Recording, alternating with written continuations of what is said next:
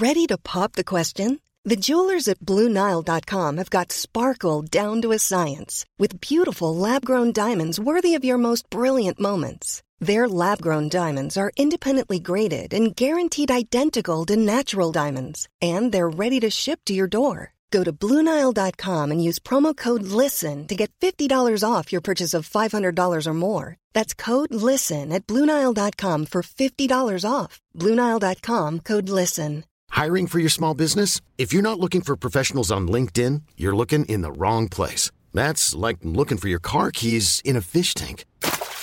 LinkedIn helps you hire professionals you can't find anywhere else, even those who aren't actively searching for a new job but might be open to the perfect role. In a given month, over 70% of LinkedIn users don't even visit other leading job sites. So start looking in the right place. With LinkedIn, you can hire professionals like a professional. Post your free job on linkedin.com/achieve today.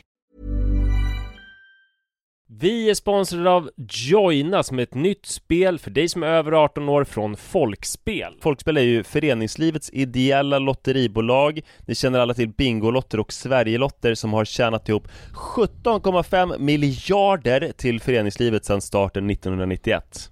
Ja, och är det någonting som jag älskar med föreningslivet så är det ju att det ger upphov till liksom fysisk aktivitet och härliga upplevelser för mina barn. Det som är mindre positivt är ju alla dessa högar med olika saker som man förväntas göra som föreningsförälder. Jag vet inte hur många gånger jag har haft olika typer av lotter, tidningar eller andra grejer som ligger hemma och som jag tappar bort och som sen ska säljas. Det är godis, det är bullar, det är som sagt lotter, och sen så slutar det alltid med att jag får hosta upp själv ur egen ficka för att jag har tappat bort allting och det blir ett himla krångel och meck. Och det kanske säger mer om mig än om själva den här verksamheten, men det är i alla fall ett problem för mig. Därför så älskar jag tanken på Joina. Eller vad säger du, Manne? Ja, det här är alltså ett lotteri där man signar upp sig på en prenumeration där man har chansen att vinna varje vecka. Så föreningsbarnet då eller föräldern säljer en prenumeration till någon och varje månad då så tjänar föreningen pengar. Väldigt, väldigt smidigt och man behöver inte hantera några fysiska pengar eller något sånt. Och det är också såklart ett kul spel som man dock såklart måste vara över 18 år för att spela. Så om du eller din förening vill veta mer så gå in på folkspel.se/joina med y och läs mer om det här smarta. Ja, det ska jag verkligen göra exakt just nu. Tack så mycket, Joina. Vi är sponsrade av Länsförsäkringar. Det är vi. Jag har ju ett problem i livet och det är ju att jag rent ekonomiskt är något av en fuck-up. Jag både tjänar för lite pengar och jag gör av med för mycket pengar. Och det finns ingen framförhållning, det finns inget sparande till mig själv, det finns ingen pensionsgrej som är så många som lyssnar skulle sätta kaffet i vrångstrupen när de förstår. Ja, de gör det nu. Ja, när de förstår hur illa ställt det faktiskt är. Däremot så har jag lovat mig själv att jag ska inte låta den här ekonomiska fuck-uppigheten, som jag kallar den, föras över på mina barn. This ends now, har jag sagt, och dragit ett streck i marken med kolkrita. Tatuerat in ett streck har jag gjort. Och därför så sparar jag till barnen varje månad. Och vi har ett system, jag och Li, att Li sätter in pengar på ett konto varje månad och jag sätter in pengar på ett annat konto varje månad. Livet är föränderligt, löften bryts, men Länsförsäkringar finns där för alltid och kan hjälpa till, då bland annat med barnspar. Vi tackar Länsförsäkringar för att ni hjälper Nisse och andra att hålla sina löften. Och glöm då inte att Länsförsäkringar kan alltså hjälpa dig med bank, pension och försäkring. Tack så mycket. Hej och välkomna till avsnitt 59 av Pappapodden. Jag märker direkt att min mikrofon är fel. Ska jag rätta till den så kan vi börja om. Varsågod. Det där är en härskarteknik. Ja, det är det. Du försöker sätta det ska man göra, det ska man göra innan, precis innan. När det är så här 3, 2, så bara, gud vad konstigt det ser ut. 1, varsågod.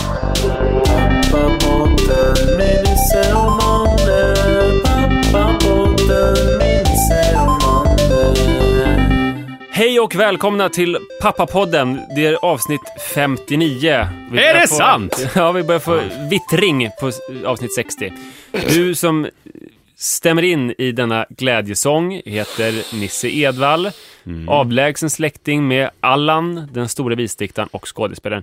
Själv heter jag Manne Forsberg och har inte några särskilt kända släktingar. Nej, och du är inte heller släkt med filmregissören Lars Lennart Forsberg, utan det är Lars Ragnar Forsberg som är din Det pappa. var faktiskt så här att det fanns 3 Lars Forsberg på 70-talet. Och de blandades alltid ihop. Så då bestämde min pappa, att han skulle kalla sig för Lars Ragnar. En bestämde sig för Lars Lennart. Och en fick vara Lars Forsberg. Jag vet inte vad han jobbade med. De gjorde då i Aftonbladet en artikel om de här Lars Forsberg. Men det blev fel på bilderna. Så det blev en sammanväxling där också, vem som var vem av Lars Forsbergarna. Hade Leif GWs namnval någonting med detta att göra? Att han la till GW? Nej. Han kanske blev inspirerad då. Det kan man tänka sig. Du ville, det var någonting i förra veckans avsnitt som du kände så här, det här Jo, förra veckan så, det är inte konstigt, men jag pratade ju om det här att sätta skräck i sina barn och fick konkret bevis på att jag har gjort det idag. För att Iris sa, som hon brukar alltid säga när vi går på en tunnelbaneperrong, även om jag går väldigt långt ifrån spåret, så ropar hon: pappa, du går för nära. Och det har jag ju tänkt på som en väldigt rolig, charmig grej. Det räcker med att du kommer ner på tunnelbaneperrongen så börjar de skrika. Ja. Jag går liksom 3 meter ifrån och hon säger att jag går för nära. Och det har jag tänkt att det är väl hennes efterapning av mitt prat om gå för nära så här. Men i ljuset av min egen berättelse förra veckan så förstår jag ju att jag har skrämt henne så mycket så att hon är livrädd. Pappa kommer och Rut som ligger i barnvagnen kommer ramla ner på spåret, de kommer bli överkörda, det kommer spruta blod, jag kommer bli faderslös. Men sa du då, men du har ju Sara.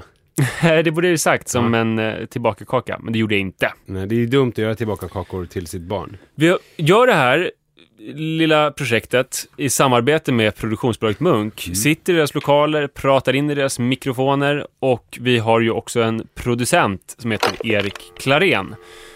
Nu ringer vi honom. Han sitter ju i framtiden. Precis. Det är det som är speciellt. Så han med kan honom. berätta för oss vad vi kommer att prata om. Och då får ju ni också reda på det och kan välja om ni ska fortsätta lyssna eller inte. Ja, det är Erik. Hej Erik. Hallå. Hur är läget? Jo, men det är bra. Hur gestaltar sig det här samtalet som vi nu kommer att föra? Sammanfattningsvis så blir det lite knark, lite våld inom familjen, med borr, Oidipuskomplex och tiggerier. Tveksamma teorier, återigen. Pratas det någonting om Astrid Lindgren till exempel? Det hade jag tänkt prata om. Ja, det glömde jag. Du kommer berätta om när du träffade henne. Och vår gamla gympalärare kommer också med i den berättelsen faktiskt. Har du någon fråga till Erik innan vi lägger på? Ja, jag ska alldeles strax prata lite om Oidipus hade jag tänkt. Då undrar jag om det kommer framstå som lite så här att jag försöker verka smart. Ja, försöker. Okej. Tack för Erik. idag Erik. Eller tack för det här samtalet. Ja, det var och tack för att du klippte bort allt som var olämpligt. Okej, hej. Vi har fått en mejl. Ja, Vi får en del mejl och det mest oväntade mejlet i mejlskörden, det var från Tom Karlsson. Man kan ju tänka att Tom Karlsson, det låter som en random man. Men han har även ett släktskap med dig, trots att efternamnen skiljer sig åt. Det är närmare än släktskapet med Allan Edwall. Ja. Berätta hur ni hänger ihop. Ja, det är min pappa. Det är din pappa som har mejlat till pappapodden@munk.se. Varför heter ni olika efternamn egentligen? Det får du fråga dem om. Alltså de är ju gifta och sånt, min mamma och pappa. Men mamma heter Edvall och pappa heter Karlsson. Du vet inte det? Nej, alltså jag vet väl att ingen ville väl ta den andres namn, antar jag. Jag vet inte. Och sen så varför vi heter... Jag är ganska glad att jag gick igenom uppväxten ungefär samtidigt som den här filmen Nils Karlsson Pyssling kom ut. Alltså Lindgrens bok. Att jag inte hette Karlsson efternamn. För att jag fick heta Nils Karlsson Pyssling ändå, kan jag säga. Verkligen. Och dessutom Nisse Karlsson. Det låter ju som du kunde spelat med Hansson och Karlsson och Janne Loffe och alltså hela den svängen. Fast helt plötsligt så lät det ju ganska coolt. Ja, just Hansson och Karlsson var ju otroligt coola. Men Göta kanal och så är inte så coolt. Nej, men mycket pengar. Och låt kameran gå är inte så coolt. Jag tänker Janne Loffe Karlsson, alltså ändå ganska mycket pengar och lite så här konstig cred också på något vis. Men har han mycket pengar? Eller? Hyfsat, det vet jag inte. Han kanske inte har Bill Gates pengar. Om man träffar honom så är han är ju den härligaste människan man kan tänka sig. Jag tror att det skulle få lika mycket uppmärksamhet om han gick ut med att han hade startat en stiftelse och skulle sakta men säkert skänka bort sin förmögenhet för att hjälpa världen. 50 kronor per dag. I alla fall, pappa mejlat då. Och då har han ett långt mejl. Jag vet inte hur mycket, tycker du att jag ska läsa, hur mycket ska jag läsa hela eller ska Läs hela så får Erik avgöra. I senaste Pappapodden hävdar Nisse att Iris ljuger. Men ljuger en 3,5-åring? I den bitvis utomordentligt underhållande Vår barnläkarbok skriver Hugo Lagercrantz och Salomon Schulman med 1N, ej släkt med Alex, det är konstigt för Schulman stavar också med 1N. Under rubriken Rätt och fel. Barn under 5 år har svårt att skilja på sanning och lögn. De kan fabulera de mest fantastiska historier. Barnet försöker skapa en passande bild med ord. Mest av god vilja att ställa saker till rätta. Det förstår inte att det kan vara lögn. Det är därför en 4-åring kan neka till att han har tagit det sista kakan. Ja, ni förstår, bla bla bla. Och sen så vid 3 års ålder börjar barnet få en känsla av vad som är rätt och fel. Lalli. Alltså så pratar han på om det där. Med så att det som att jag påstod i förra veckan att Iris ljög. Och det enligt då den här boken så är inte det sant då. Jag vet att vi inte ska uppehålla oss för det, men jag tycker det är spännande, Tom, att du skrev det, för att det finns någon psykoanalytiker eller liknande som jag tyvärr inte minns vad han heter, som har skrivit mycket om barnets lögn, hur viktig den är. För det är när, enligt den här personen, när man ljuger första gången som ens jag blir moget. För då kan man gå utifrån sig själv så mycket så att alltså om man kan, det är en stor utvecklingspunkt när man kan gå utanför givna fakta och hitta på någonting annat. Just det, fast det går emot det Hugo säger lite grann, eftersom där är det mer någon som bara målar lite med ord. Ja, men ja, alltså jag förstår inte allt som står här. Sådär. Så att, för jag tycker att det står både att barn ljuger, men sen så står det också att de börjar vid 3 års ålder få en känsla av vad som är rätt och fel. Och även en 2-åring kan uppfatta föräldrarnas nej till något de inte får göra. Det blir fråga om vad lögn är här. Ja. Är inte en lögn, vad var citatet nu? Att måla liksom saker i bilder? Och... Barn kan fabulera de mest fantastiska historier. Barn försöker skapa en passande bild med ord. Mest av god vilja att ställa saker till rätta. Det förstår inte att det kan vara en lögn.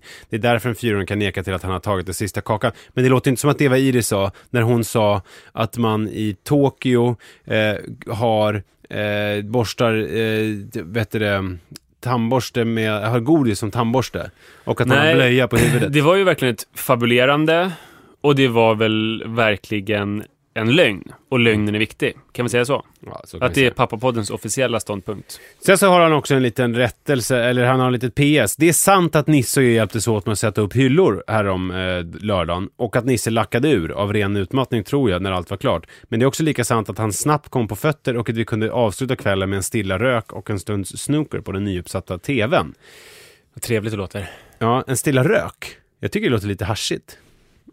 Jag vet inte. Ja, kanske.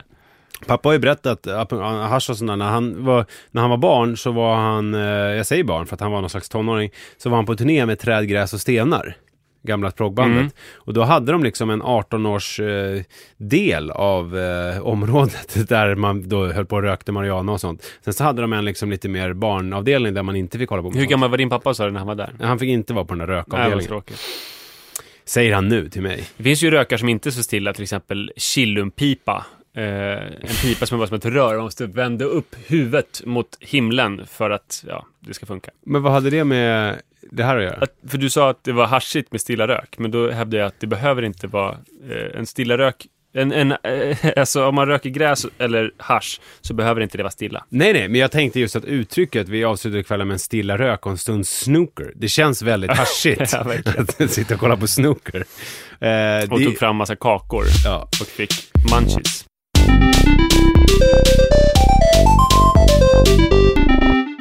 Men det som jag tänkt på med det här, det är ju det här med borrning. Alltså, det tänker du ofta på? Ja, men för jag har ju pratat om det tidigare ju. Det här med, alltså jag borrade en krater i taket för att jag läste fel på instruktionen. Jag gjorde alltså, istället för att göra, vilket jag nu har lärt mig helt, jag blir oformulerad nu. Jag trodde att man då, jag skulle göra bålet 1/2 centimeter kortare än skruven, vilket ju så här retrospektivt ter sig helt absurt. Men nu när jag har pratat med olika personer, finns en affär som heter Wirströms här i Stockholm som är väldigt bra på sånt här. På Götgatan? Folkungagatan. Korsningen Götgatan och Folkungagatan, men på Folkungagatan. Det spelar ingen roll själva borrdjupet. Alltså så tillvida man liksom inte går igenom väggen och är på andra sidan. Men jag menar, för själva pluggen expanderar och sådär ändå. Man behöver liksom inte tänka på att den får inte vara kortare än skruven bara. Nej, det låter ju rätt logiskt, eller hur? Ja. Jo, men i alla fall, det var inte det jag skulle prata om då. Vi hade gäster i söndags. Och de hade flyttat hemifrån, säger man inte. De hade flyttat för ett halvår sedan till en ny lägenhet. Och de var väldigt imponerade över att vi hade kommit så långt. Som jag också var. Ja, folk är det lite grann i gemen när de kom hem till oss. För de hade inte alls kommit så långt. De pratade om någonting som skulle borras upp. Och att det var det här med att folk är rädda för att borra. Ja, det är jag verkligen. Jo, men att det liksom är... Och att det är nästan, men borranet är en symbol för någonting större. För att det är, jag vet inte vad det är med borranet. För när man väl sätter igång, då är det ju så här, det är ångestladdat, men det är ju liksom inte, det är fan inte svårare än mycket annat man företar sig. Du hör vad det låter som en metafor för. Knulla. Ja, oron man känner, att man tänker att det är så mycket, att det är en sån hög teknisk nivå som krävs, och kommer jag klara det här, kommer jag göra bort mig, men om jag väl kommer igång så är det så här, nej, det var inte så himla svårt, och det är inte så viktigt att vara så prestationsorienterad. Det löser sig. Det som motsäger det är att jag borrar i allmänhet dubbelt så många hål som jag ska ha för att jag borrar några fel. Ja, jo, men alltså det är klart att det är ju väldigt definitivt. Har man väl borrat ett hål, då är det ju ett hål. Det är väl någonting som är... och det är kanske då sex utan kondom som leder till barn. Men det var inte det som slog mig då när vi hade gäster. Nej. Utan det var också att jag ville slå mig för bröstet och så här, vara nöjd med att jag hade, liksom i vårat hem hade vi gjort allting. Men sanningen är ju att pappa har ju varit med och hjälpt till och göra det här. Och det gör alltså att även om jag har ju satt upp en del grejer och jag vet att jag kan sätta upp det där. Jag har bevisligen, till exempel tvn som jag har uppe nu. Det börjar någon dåres försvarstal där. TVn är uppsatt nu. Det var pappa som satte upp den. Men jag satte upp den i den tidigare lägenheten. Kan du tillgodogöra dig tvn då, tycker du? Ja, men det som är grejen är att jag liksom bara för att det eller tillgodoräkna dig det. Bara för att det är min pappa. Jag menar, vi har till exempel tagit hjälp av en granne som är snickare med att såga till och anpassa ett par högskåp som vi har satt upp ovanpå köksskåpen. Och det har jag inga problem med att säga. Här har vi tagit hjälp av en snickargranne. Och sen så lät vi ju måla om lägenheten, en målare som vi betalade pengar för att måla om lägenheten när vi flyttade in. Det är inte som att jag där känner jag inte så här att jag har något problem med att så här, det var målare som målade om. Men däremot när det gäller det här med att borra upp de här sakerna, och kanske framförallt att det var pappa som gjorde det. Ja, men det är känsligt. Ja, men det är någonting som att jag inte klarar av att själv ta hand om mitt hem. Fast egentligen det som hände var att jag hade bestämt en dag med min pappa. Han är inte alltid i Stockholm, han var i Stockholm. Vi så här, gjorde det här mysiga tillsammans. Alltså, för det var verkligen, vi samarbetade och vi hjälptes åt, och jag satte upp saker i ett rum och han höll på ett annat rum, och det var verkligen så här, vi hjälptes åt. Men ändå så överskuggas allt det här av att det var min pappa. Det hade varit en jävla skillnad om det var du. Alltså om det var så här... Ja, en polare. Ja, som vi tog några kalla och skruva lite. Exakt. Jag tog en stilla rök. Ja, efteråt och kollade på snooker. Och det är samma sak, jag kommer ihåg, slår det mig nu när jag börjar tänka på det här, hur det var när jag var liten, när vi hade kåken, mamma och pappa, vi bodde i hus, när det kom folk och hjälpte till att lägga om taket och sådär, och när det skulle målas om och det kom kompisar och sådär. Det var ju väldigt mysigt. Så att frågan är om jag nästa gång när jag ska borra, för att inte äventyra relationen till min pappa, och kanske alltså, ska jag ta hjälp av typ dig. Jag gör gärna det, fast det är ju dumt för väggarna. Men det är ju, man kan ju säga, det är ju pappa som är grejen här och inte borrningen. Jag känner igen med det i att jag jobbade ett projekt med min pappa för 4-5 år sedan som hette Dammsug Sverige, som var att 50-öringar skulle upphöra skulle de göra. De skulle dras in, och vi skulle då samla ihop alla de här 50-öringarna till några välgörande organisationer. Det var min pappa som var initiativtagare till det här projektet, och han drev det tillsammans med Mikael Hage, tv-producenter som du ju känner och har träffat. Och jag minns att det var väldigt jobbigt. Jag hade ganska så här kvalificerade uppgifter i det här projektet. Jag var pressansvarig och sådär. Och det var jävligt jobbigt att säga att det var min pappa som hade tagit initiativet. När jag var på anställningsintervju en gång, jag fick aldrig det jobbet, så frågade de om det här Dammsug Sverige. Vem är det som har tagit initiativet? Då ljög jag på anställningsintervjun. Jag sa att det var Mikael Hage. Som var kollegan då, eller som var partner? Ja, precis, men det var ju pappa som hade kommit på idén. Men jag kunde liksom inte säga Lars-Ragnar Forsberg, så jag nämnde inte honom under anställningsintervjun. Fast det var hur lätt som helst, man gick in på dammsugsverige.se så såg man ju Lars-Ragnar Forsberg. Fick du det jobbet då? Nej, jag fick ju inte det. Kanske gjorde det. Så du ska nog vara väldigt öppen med att din pappa gjort det här. Ja. Så jävla skönt att man har sin pappa och sådär. Men jag är det utåt. Men eftersom det här är ett privat sammanhang där det är bara du som pratar. Du känner att det är jobbigt fast du står för att det är din pappa. Ja, när vi hade gäster, det var inte som att jag murkade och sa att Mikael Hage hade varit och borrat. Nej. Jag sa ju att det var Lars-Ragnar Forsberg. I mitt fall då, Tom Karlsson. Och du fick jobbet. Jag fick jobbet, de stannade kvar. Ja. Och så. Men jag tänker, alltså... Kan man inte se det lite grann som MTV Cribs? Att du lever i sus och dus. Det är klart att du inte håller en jävla borr, men det är ändå du som har tagit besluten om att du ska ha en 100-tums tv i vardagsrummet. Sådär. Det är klart du inte har skruvat hålen. Det är ingen som tror det. Nej, det är klart att pappa. Och din pappa, du tar upp honom i slummen, du ger honom lite jobb, Ja. ger honom en stilla rök, sådana grejer. Jag tänkte att Freud kunde vara lite där som ett tema idag. Vi har ju berört det lite grann. Jag sa ju att jag skulle prata om Oidipus. Det kommer. Just det, precis. Ville du döda honom? Nej, men det är det jag tänker, att lösningen på det här problemet kan ju kanske vara att jag sätter borren i pappa nästa gång. Och att jag gifter mig med min mamma typ. Ja, man hade kunnat fortsätta på borr i... på det temat. Vad tror du om det? Lite för grov bild, Kanske. kände jag. Jag tycker det låter bra. Vill du utveckla? Nej. Du vill återkomma till det? En teaser? Ja, Oidipus ja. Ja, det är en jätteteaser.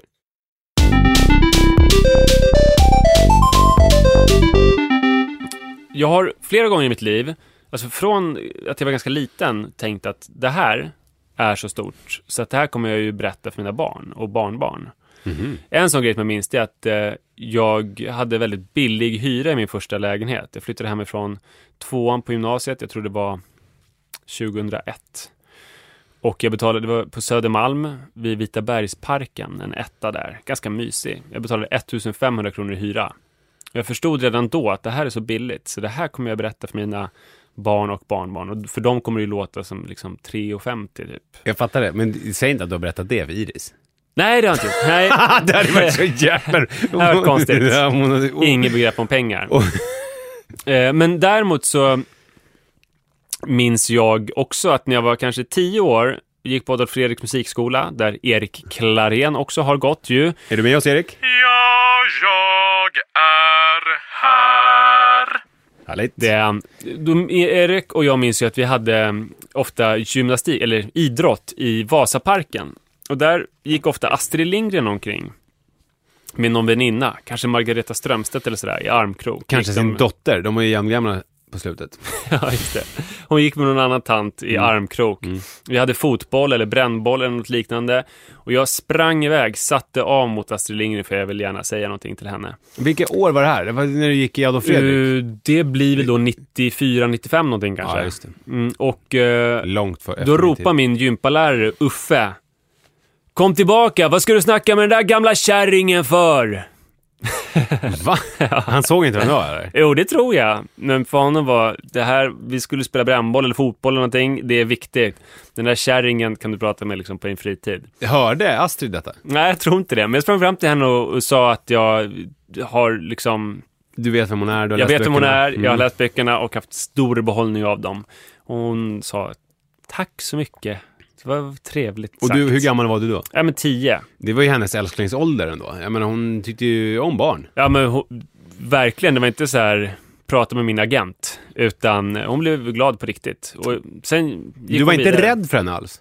Inte ett dugg. För när om vi säger 10 år tidigare, 1985, då gick ju jag på dagis ett stenkast därifrån. Jaha, På Sabbatsbergs dagis där nere på Dalagatan. just På det. Kastanjen eller vad fan det hette. Det låg inne på Sabbatsbergs Innan du sjukhus. flyttade till förorterna. Ja, och då kommer jag ihåg att vi gick förbi, vi skulle också leka Vasaparken i den här lastbilen som fortfarande står kvar där. Och då kommer jag ihåg att det var, för hon bodde ju där på Dalagatan, att fröknarna pekade upp och där bara och jag blev skiträdd. Alltså jag minns det som någon sån här, alltså jag vet inte vad det var. Men Är det för att du typ- hade sett eller läst Ronja Rövardotter eller hon har gjort en del läskiga grejer där, men Nej, men jag vet inte om jag minns bara att det var liksom förknippat med någonting lite läskigt. Ja, att nej, jag tyckte inte alls det, men jag var ju lite äldre och modigare och kaxigare. Och jag var ju över Astrid Lindgren-åldern då, kan man väl säga. Jag tittade ju inte på Pippi och nej, men saker. Ronja och Mi och allt sånt där. Nej, jag hade nog passerat det, och därför var jag inte rädd, utan bara gick fram till henne i vördnad och såg att hon hade betytt någonting för mig i mitt liv med de historierna som hon hade gett mig. Hon blev glad, och jag berättade det för mamma och pappa på kvällen och sa till dem att det här kommer jag ju berätta för mina barn och mina barnbarn. Du minns detta? Det minns jag väldigt väl. Och nu är det ju så att Iris har väldigt bra koll på Astrid Lindgren. Hon vet att Astrid Lindgren, om det är någonting som handlar om busiga barn, så är det Astrid Lindgren som är upphovskvinnan. Det är ju så, det är ju... Vi läser ofta en bok som heter Jag vill också ha ett syskon. Han har pojken Peter som blir väldigt busig när han blir svartsjuk eller avundsjuk på sin syster Lena som han ville ha, men som nu får all uppmärksamhet så han vill slänga bort henne. Och Emil och Barn i Bullerbyn är ganska busiga, och alla. Karlsson på taket, otroligt busig. Och så vidare. Så hon vet att så fort den är busig, det var roligt förresten, förra veckan när vi var på Södersjukhuset och pratade för alla BVC-sköterskor. Hon blev barnvaktare, hon som heter Åsa. Så frågade efteråt, minns du vad hon hette? Iris bara, Astrid Lindgren. Men hon gillar Astrid Lindgren. Och jag har ju berättat nu att när jag hade idrott i skolan så gick jag fram till henne. Och det var ju en historia som verkligen, hon blev ju imponerad. Hon fattade att nu är hon död och hon har gjort alla de här stora berättelserna. Så jag är där nu. Och det ger ju ett märkligt perspektiv på livet. Att man är en del av, man har skrivit in sig i evigheten på något vis. Man berättelser som, då blir det som att en dag har passerat. Man är i kontakt med den här pojken som gick fram till Astrid Lindgren och tänkte att man skulle berätta för barn. Och nu har man plötsligt barn. Och då är det ju lika nära att man har barnbarn och barnbarnsbarn. Och berättelser kommer bara fortsätta, och så här, man är jättegammal eller jätteung, eller man vet inte riktigt. Som att man är Torgny Lindgren. Ja, det vill man ju väldigt gärna vara också, kan jag känna. Iris har ju tagit intryck också. Hon förstår att det är stort det här att hon är mitt barn, och jag berättar för henne saker som hände när jag var barn. Så hon har själv börjat...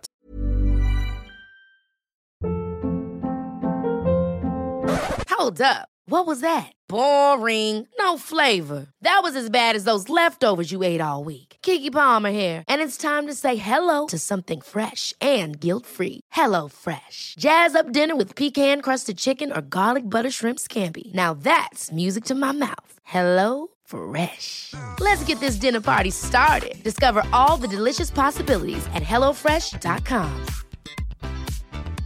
I'm Sandra, and I'm just the professional your small business was looking for. But you didn't hire me because you didn't use LinkedIn Jobs. LinkedIn has professionals you can't find anywhere else, including those who aren't actively looking for a new job, but might be open to the perfect role, like me.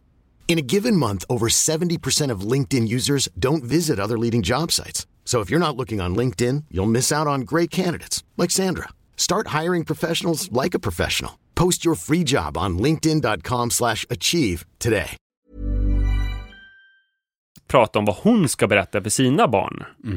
Redan. 3,5 år gammal funderar hon på det. Hon var ju arg på dig häromdagen, och då sa hon någonting om, som hon skulle säga till sitt barn om Exakt, dig. jag har skrivit upp det här. Hon ville ha tuggummi, och jag sa nej. Då sa hon, om inte jag får tuggummi så kommer jag säga till mina barn att du var en väldigt dum pappa. Tror du att på samma sätt som du minns det här mötet med Astrid Lindgren så kommer hon sitta och ha mamma-podd om 30 år och prata om hur hon inte fick ett tuggummi av dig en gång? Och att hon minns det. Idag berättade jag det för mina barn. Det som jag visste att jag skulle berätta. Att min pappa var så hemsk mot mig. Jag fick inget tuggummi. Nej, det är ju jag har ju svårt att se det. Och sen la hon till också att när jag har kalas, då får inte du komma. Och det har hon sagt förut. Och jag har sagt, men jag bor ju här. Så hon la till, och du får flytta ut härifrån då. Så det är hårda ord.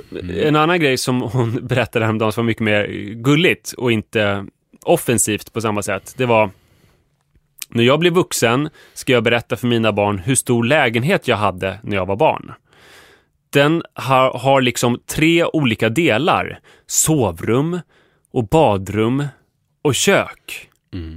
Och föga anade hon hur rätt hon skulle ha.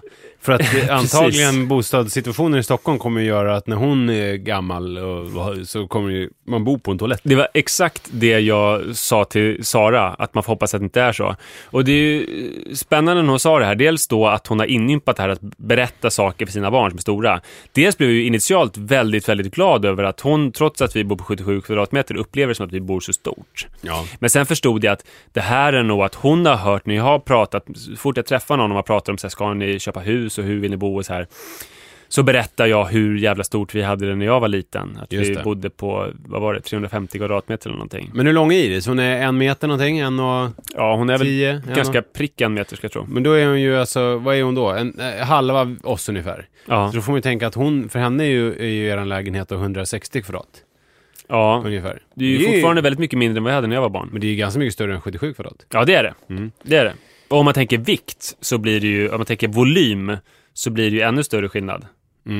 Vi har väl mycket mer än dubbelt så stor volym som hon har. Just det. Så man kanske att hon bor väldigt stort.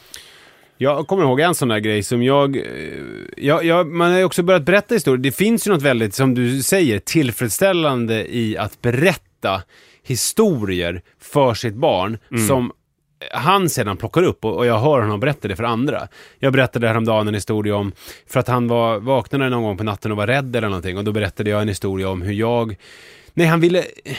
han skulle sova borta, eller jag kommer inte exakt ihåg hur det var, så var det att han inte vågade sova borta för han skulle sova hos mormor eller någonting. Och då berättade jag om hur när jag var liten och var 10 år ungefär och var på min kompis landställe. De hade landställe uppe i Skellefteå. Så långt bort. Och att jag längtade hem så pass mycket så att istället för att stanna en vecka så flög jag hem själv efter 4 dagar. För att det var så jobbigt på nätterna.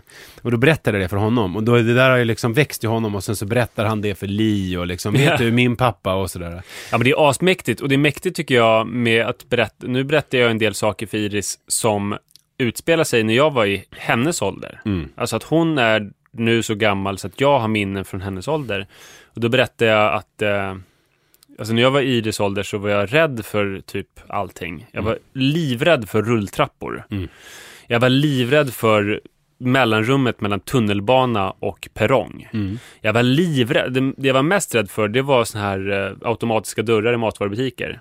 Både vanliga som glider isär och sen ännu mer för snurrdörrar. Just det. Otroligt rädd. Och det var ju jobbigt för mig för att vi hade så många syskon så att jag kanske inte kunde få full uppmärksamhet och hjälp genom de här hemska dörrarna.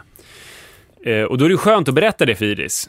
Och inte berätta det heller som tröst, utan bara för så här, du är inte det. Så vi kan skratta lite åt den här mesiga pojken som jag var. Och hon åker rulltrappan själv och är inte rädd för det. Det är härligt också. Och det känns som att jag vinner lite grann. Hon är ju min avkomma så att jag har besegrat den rädda pojken på något vis. Just det blir som någon slags darwinism. Att hon liksom har blivit... Jag lyckades korsa mina gener rätt för att få någon som inte var rädd för rulltrappan. Vet om Sara var rädd för rulltrappan när hon var liten? Det vet jag att hon inte var. Hon rymde hemifrån när hon var 3 år. Till Orminge centrum. Tog sig igenom tunnelbanespärrarna och åkte ner för rulltrappan. Till slut så... Och det som var så sjukt med Sara och som hon ofta framhåller själv, att hon kunde sitt telefonnummer i den åldern. Så att någon kunde ringa hem till henne. Hon var ju något slags övermänskligt barn. Alltså det är väl det då? Och det är därför jag korsade mig med henne. Ja, jag förstår det.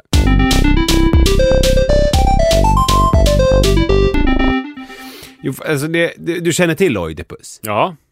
Den här grekiska myten om han som då föder ett barn och sen så säger någon myt om att den här kommer döda sin pappa och gifta sig med sin mor typ eller sådär. Så att då för han ut honom på någon jävla äng, spikar fast honom i gräset eller i marken och sen så kommer en annan lirare, hittar den här lilla pojken och kallar honom då för Oidipus, för att Oidipus betyder någonting med, för att han blir lite klumpfot och sådär på grund av de här olika spikarna och sånt där.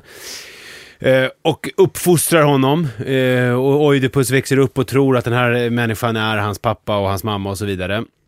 Och sen så beger han sig ut i världen och på något vis på någon väg börjar tjafsa lite med någon person och döda den. Och det visar sig då att det är hans egen pappa på riktigt, och hans biologiska pappa. Och sen så gifter han sig då med sin biologiska mamma och får 4 barn med den och så vidare. Just det. Och sen så är det allt det där med han blinda Teresias och du vet, och så sticker ut ögonen till slut och sådär. Det känns som den sista delen i berättelsen, den hade du lite sämre koll på, det här med Teresias. Nej, men vill du att jag ska dra det också? Alltså, är det ett läxförhör? Nej, det är det inte. Det behöver du inte göra. Men man kan säga Oidipus-myten, det freudianska är väl så här att man känner en dragning till sin mamma, att man är lite kåt på henne och ser sin pappa då som en rival, som man vill hämnas. Det är mellan 3 och 6 år enligt honom då. Och det här är ju nu för tiden ganska ifrågasatta och lite liksom teorier. Men att man mellan 3 och 6 år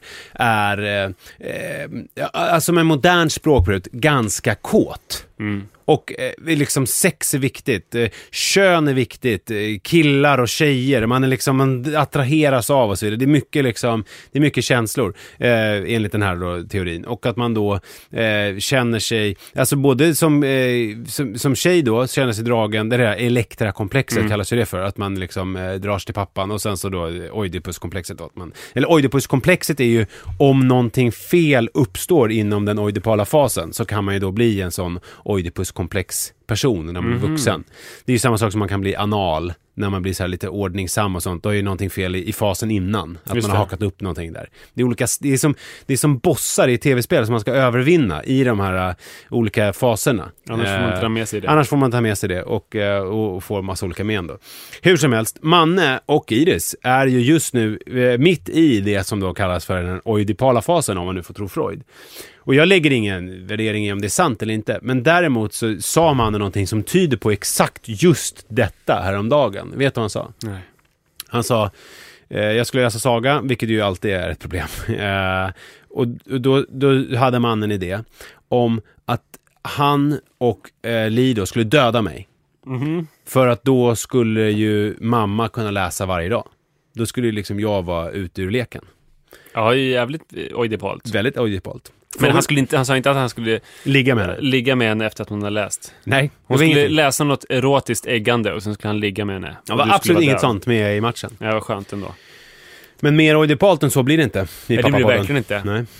Jag minns att jag känner mig som en filosof. Är det så att Iris vill hon döda Sara eller så här? Känner du igen det? Nej, verkligen inte. Just nu när jag är med henne så mycket mer så vill hon döda mig. Okay. För att jag är en slit- och slängfigur. Alltså hon tycker att så här, pappa, du kan väl flytta härifrån och jag vill vara med mamma. Fast sen kommer det ju som på bussen, jag vet inte om du hörde det, att hon bara, snäll pappa, du är min älskling. Och så här. Ja, det kommer ju ibland.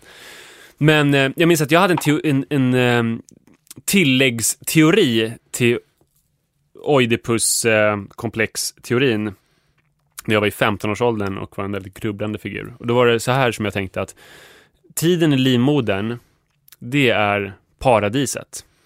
Nej, jag trodde du skulle säga parafras på Thomas Ledins låt. Sommaren är kort, alldeles för kort. Att tiden i livmodern är alldeles för kort. Men, och då följaktligen alldeles för kort, som Thomas Ledin skaldade. Och när man föds, alltså det här ska jag säga, det här är min teori när jag var 15 år gammal, och inte min teori nu. När man föds, då längtar man hela tiden tillbaka till den här paradisiska miljön i livmodern. Man vill inte födas, alltså man kände födslovåndor. Och som kvinna så har man en livmoder och där i finner man tröst. Man kan för någon annan, i alla fall rent teoretiskt, skapa det här paradiset. Men som man kommer man bara vilja komma tillbaka. Och hur gör man då det? Det gör Kunilingus. Nej, inte kunilingus, för så lång tunga har man inte. Däremot genom ett samlag. Ja. Med sin mamma, så man kommer så nära den här livmodern som möjligt. Och man börjar då hata pappan, för han har någon slags access till det man vill åt och man vill döda honom. Men var det här en teori du hade när du var 15? Ja. Men vad var slutsatsen egentligen? Att det var så här. Att det var så, okej.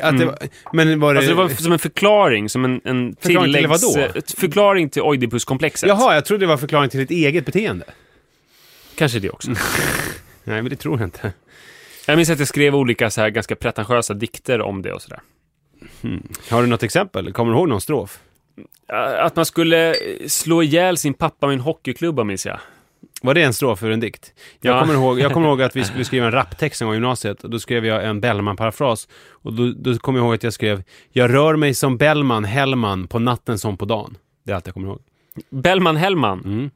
Hellman, förstår du? Nu kommer ett sms in i sändningen som vi får lägga upp på vår Facebookgrupp sen. Det här var inte helt otippat. Iris däckade i soffan. Vi har träffats idag, du och jag och döttrarna, och Iris var väldigt, väldigt trött idag. Somnade till och med på bussen från Karolinska sjukhuset. Idag har vi ju igen föreläst för massa BVC-sköterskor. Men det är intressant, för att min son var ju inte alls med idag, men han somnade 5:30 i soffan också. De har samma cykler. Vi har ju såklart, nu skulle man ha en sån här jingle: veckans instagrammare.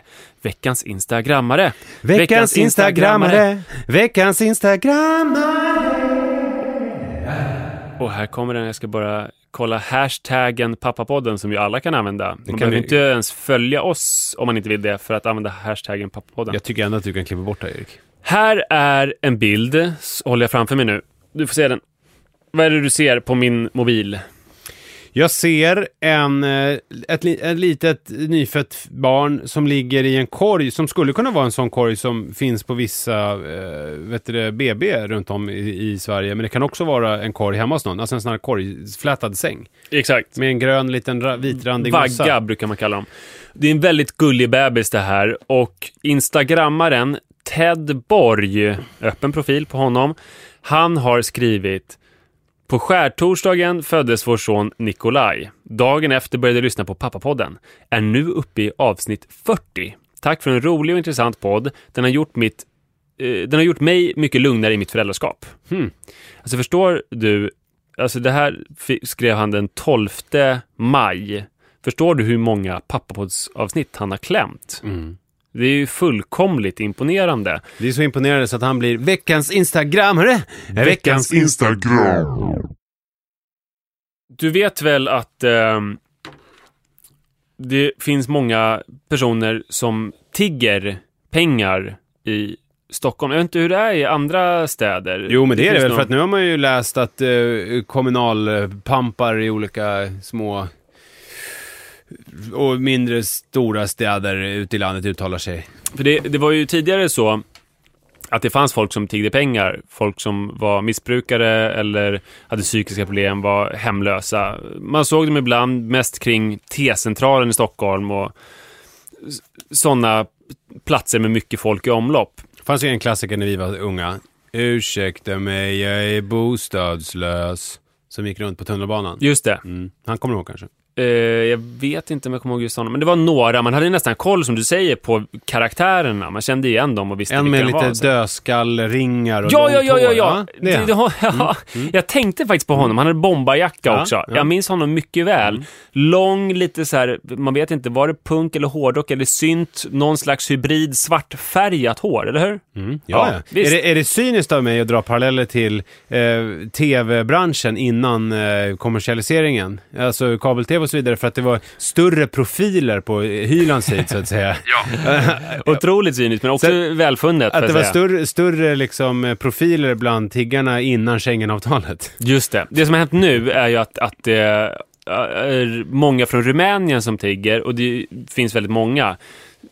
Så att till och med på Hägerstensåsen, där jag inte tror att någon har tiggt pengar förut, så finns det en vid tunnelbanan och en vid ICA. Även i Blåsut, kan jag säga. Ja, det kan jag tänka mig. Det kan jag livligt föreställa mig. Och jag har ju mått dåligt ofta när jag har varit utomlands, till exempel Bangkok, att man får en speciell blick. Att först så slås man av allt lidande som finns där, all fattigdom, och bara, jag vill hjälpa alla de här människorna. Eller när jag var i Phnom Penh i Kambodja, jag satt på en uteservering och åt, och det kom 50 barn under 10 år och ville så här ha pengar och smaka mitt ris och så här. I början så mår man ju otroligt dåligt av det, vill hjälpa alla, men ganska snabbt utvecklar man en obehaglig glasartad blick som man bara glider förbi, möter inte ögonen på någon av de här personerna utan bara tittar någonstans i fjärran. Man undviker att möta deras blickar. Så har det ju blivit för mig, jag mår jävligt dåligt av det, med de här rumänska tiggarna. Att jag ser dem nästan inte. Och jag har ofta varit ute med Iris och gått förbi dem på samma sätt som jag brukar. Men det som har hänt nu är att Iris är så pass gammal så att jag kan inte när jag är ute med henne se dem med den blicken längre. Hon är så gammal så hon undrar varför sitter en person utanför ICA och bara sitter där i kylan och vill ha pengar. Eller varför sitter han där? Jo, men han vill ha pengar. Jaha, varför vill han ha pengar? Han har inga pengar. Och så det har till och med gått inspirerad av dig när du förklarade hur Michael Jackson dog och verkligen tog med alla detaljer, så har jag berättat för Iris om romernas situation i Rumänien. För henne blir ju helt bisarrt så här. Det finns en grupp människor, som en släkt nästan har jag sagt, som kallas för romer. De får inte jobb och de har svårt att få bostäder. Och när man ser med henne så här, men varför?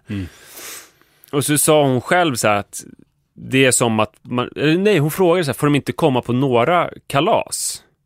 Jag bara, ja, alltså de har kalas där de får komma själva, men de får inte komma på någon annans kalas. Och så här, hon blir väldigt illa berörd av det. Så nu har jag börjat se personen utanför ICA. Det blir ju för sig profiler när man ser dem och inte har den här glasartade blicken. För nu känner jag igen dem. Den som sitter vid ICA har ju det som sin domän. Jo, men det blir ju precis som nu med podd, att vi har ett antal lyssnare som vet jättemycket vilka vi är. Men sen så finns det jättemånga som inte har en aning. Just det. För att det blir väldigt, det är ju precis så det är nu i samhället i övrigt också. Det blir väldigt lokalt, väldigt lokala profiler. Ja. Så nu har jag mer koll på dem och jag kan inte...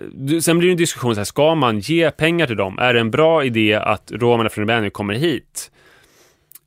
Och det har jag inget svar på. Jag vet inte hur man ska göra. Jag engagerar mig inte så mycket politiskt för att förbättra i Rumänien diskussioner för romer. Jag vet inte alls hur man ska göra. Jag har inga svar.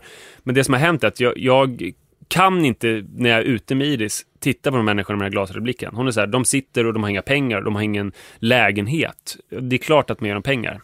Men hur är det då när du är själv? Har det påverkat dig när Iris inte är med? Eller kör du då glasartade blicken och går förbi?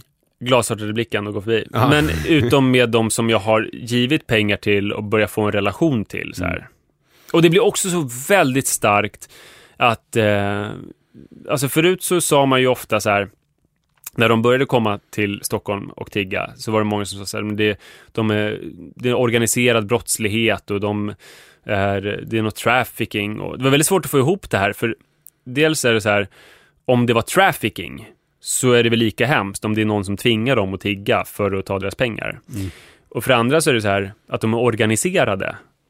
Gör det deras lidande sämre att de kommer i en buss tillsammans och så här bor i någon husvagn tillsammans och är organiserade så tillvida?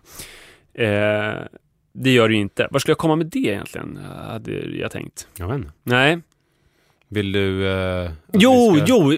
Men jag vet. Så det är bara att du klipper där.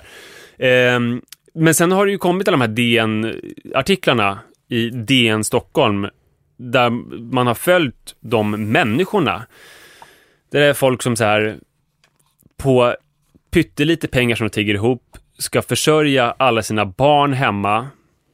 Och förut så var det så här, ja, men det är påhittat att de har ett synskadat barn i Rumänien. Och kollar upp det så här, jo, det där synskadade barnet finns och lever på 1,50 per dag. När jag då går runt med Iris och Rut, jag kör Rut i en så här jättesnajdig, fin barnvagn och Iris åker runt på sin rosa, så här härliga, jättefina springcykel. Och barnen är glada och Rut kanske äter ett digestive-kex och så här. Och jag tänker på deras barn, liksom. Det är jävligt tungt. Gud, ja. Det blir en crash course i... orättvisorna i världen. Och när de säger så här, hej, hello princess till Iris så här, och man ser hur de tänker på sina barn, att de sitter där och tigger. Ja, så jag tar inte ställning till hur man ska göra för att hjälpa de människorna, men att ha en 3,5-åring har gjort att min glasartade blick är borta. Åtminstone när jag är med Iris.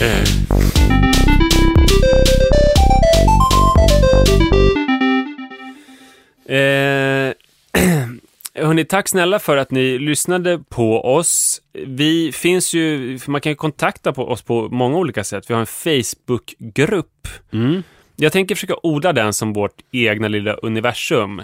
Där det kan bli ganska så här interna grejer som ni förstår, ni lyssnare, men ingen annan. Typ som att jag la upp en bild.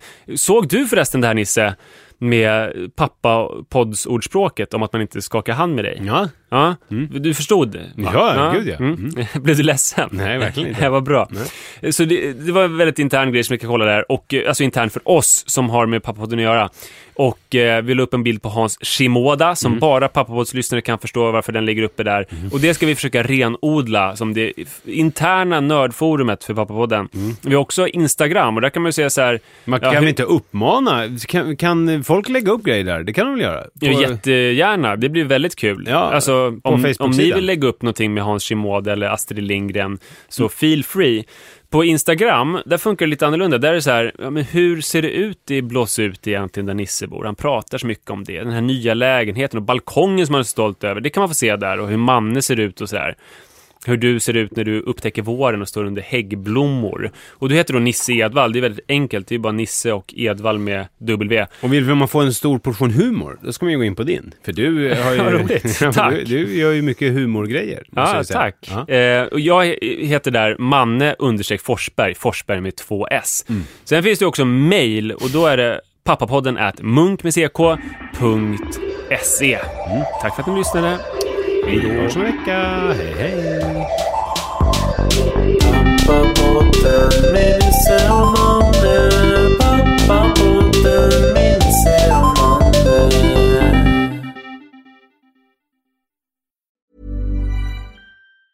Ever catch yourself eating the same flavorless dinner 3 days in a row? Dreaming of something better? Well, HelloFresh is your guilt-free dream come true, baby. It's me, Keke Palmer. Let's wake up those taste buds with hot, juicy pecan-crusted chicken or garlic butter shrimp scampi. Hello Fresh. Stop dreaming of all the delicious possibilities and dig in at HelloFresh.com. Let's get this dinner party started. Planning for your next trip? Elevate your travel style with Quince. Quince has all the jet-setting essentials you'll want for your next getaway, like European linen, premium luggage options, buttery soft Italian leather bags, and so much more. And is all priced at 50 to 80% less than similar brands. Plus, Quince only works with factories that use safe and ethical manufacturing practices. Pack your bags with high-quality essentials you'll be wearing for vacations to come with Quince. Go to quince.com/pack for free shipping and 365-day returns.